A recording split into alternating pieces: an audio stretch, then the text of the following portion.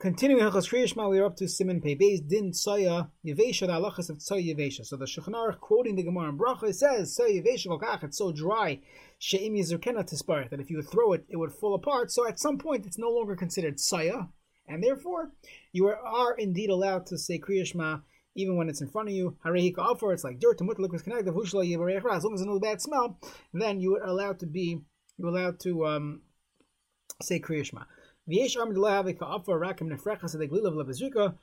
rolling it and not simply by throwing it, and that's how we paskin. There is a very similar halacha in Hilchos Teilaim regarding bugs. So the halacha is, look in the Chumash, there are many lavin when a person eats a sheretz, and you cannot eat bugs.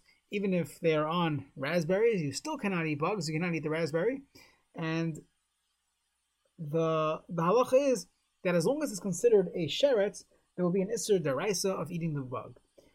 The question is, if you go to your local supermarket, you will see that there are many products that contain raspberries. We'll call it freeze-dried raspberries. And there's hashgacha on it. So what happened to the bug? The bug got freeze-dried. So there's a concept of a sheretz hayavesh, a dried-out bug. The Shulchan Aruch discusses that it was heated in an oven and got burnt. No longer has the characteristics of a bug. The Paiskim talk about a similar concept, harehi ka'afar. It's like dirt. If you would touch it, the whole thing would crumble.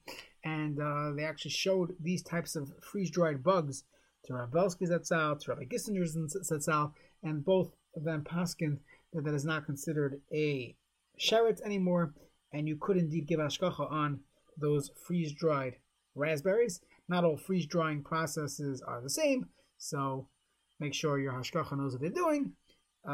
First of all, from a kasher standpoint, and of course from the bugs, to make sure. Sometimes you have a freeze-dried mushroom or the like where it's not really dried, and the bugs are still there. So you have a similar halacha. Let's see the Mishnah Berurah. Sivkat and Aleph tisparech v'dakol leperuch and daken aval l'shnayim mishloisha. If it just splits into 2 or 3, loy mahani me'akar. In the winter shat say nekreshus harbor gets frozen. Kevin v'gami magil as man shum sirchan. It doesn't rot. It gets preserved. So in the topic I'm going to run ishar likras kenegdo ibasar hashtos in to go by now that it's frozen. It's like a frozen challah for lechem mishnah. That it's a problem. You don't go by basar hashta, go by what it would be in a few minutes. It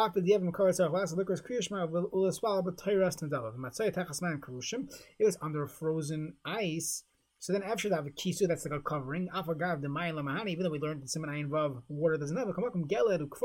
So your ice. It's like glass. Was lean on. So if it's covered in snow, that's a kisui as long as it's not melted. Frozen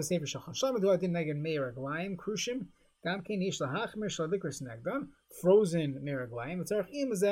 Tzarachim that perhaps it changed its form. It's no longer considered meraglayim. Not so clear why the Mishnah Berurah has said tzarachim by the meraglayim and not by the tzaya, but it could be the meraglayim on the rabbanon. So maybe safek lahako ayin sham. Okay, Achronim discuss that. Siv beis in the Shulchan Aruch meraglayim shenivlu b'karka. You have urine meraglayim that was absorbed in the ground. Hayamartivin hayad. If by touching it, it would make your hand moist. Haya asur likros kenegda. That's asur to read opposite it. The Ramasas v'yesh arm dein asur rak b'tefech maslatfiyach. It has to be that it makes you wet. Your hand would actually make someone else wet as well. V'yesh tus mechazeh, and one could be soymech on this lahakel. Mishnah Berurah b'karka b'begel atfiyach pirshim anich yodei aliyam ala lachas ba shemin achen adavar achim mekam min alachas min alachim kolkach muter. V'yesh tus mechazeh v'chein haskamas kol achronim v'davko tefech amnas latfiyach. Then that's considered meraglayim. V'oz boyer hakaman arba amis k'moy mitzayach. V'kamachim kivin she'inam b'ayin rak sheblu mekaka b'begel. Since it's absorbed and ain't tzarich lishbech leim revius kliyama. In this case, even though we said earlier, in order to dilute meraglayim, you need a revius, over here it's different. And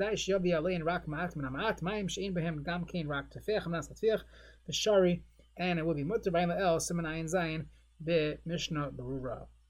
Siman pei gimel. So we'll see the first part of Sif Aleph, and we'll finish the rest of it in the next year. Also, likros keneged basic kisi yashan. Person's not allowed to read Kriya Shema opposite a basic kisi yashan. Means an old basic kisi, but it means that you previously used bathroom. Even though they cleaned it up, still you're not daven next to the bathroom. So the Shulchan Aruch adds his own point, meaning the beginning was a quote of the Gemara. He says, that's only if there's no mechitzas. It's a stall, let's say, and you have mechitzas. Even though there is soya there, you're allowed to read next to it. You don't have to be concerned. And the Shulchan Aruch will continue. That means, obviously, if there's no smell.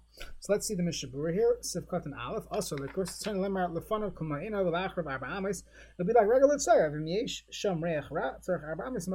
need 4 amas somewhere the smell stops. It's Isma Daraisa, even if they cleaned it up. It's not called Machanech. This is a place that's disgusting. And he's not sure if anybody uses this toilet yet. So if you go into a newly constructed home, you're not sure if the contractor or the workers use the bathroom yet. So they put the porta potty outside, but they still use the one that the new construction one, the Japanese toilet. So you have to be concerned. You should not be making brachos in this bathroom. Okay, so there are those Rishonim that said, or the Beis Yosef himself is saying, that's only if there's no mechitzas, but there's mechitzas, then you would be allowed to read. It's after behind the fence. Even though it wasn't originally made for a bathroom, but now it became a bathroom. Again, this is not our normal way of living today. That's still called a bathroom. There we learned that if you buy a tefillin bag from your local Judaica store, and then you cannot assume that hazmana lav milsa also lishtamish by tashmish achar kilu asmine ayin sham. So since it's the derech, I'm sorry, I made a mistake. Take that back. The halacha is, let's say you decided to use a bag. Let's say you have a shopping bag, and now you use it as your tefillin bag, even though the shopping bag was made for shopping, for grocery shopping. But now you use that for your tefillin bag. You created it as having tashmishe kedusha and hilchos tefillin. Over here, we would say that's considered a basic kisei. So even though it wasn't originally intended to be a basic kisei, once you set it up like that, now you're using it as a basic kisei, it has the status of the bathroom. Mechitzas near diary of Megias Laaretz. So Mishnah Berurah says it has to be that they reach the ground. That should be at least 3 tefachim off the ground. You go to different bathrooms, you'll see sometimes the stall is like 2 feet above the door. It doesn't really block anything, and sometimes it's much lower down. So one could, Purim Torah over here could say that. What do you mean? At the Machmir, at least to have lavud, the lav hachi asla das of Haigoin held that's usher, since that's not considered a mechitza. So even if you hold that a mechitza works, but this is not called a mechitza. It's a mechitza that the gediyas are boitkin by, that it's not within 3 tvachim of the ground, and that would not be considered a valid mechitza.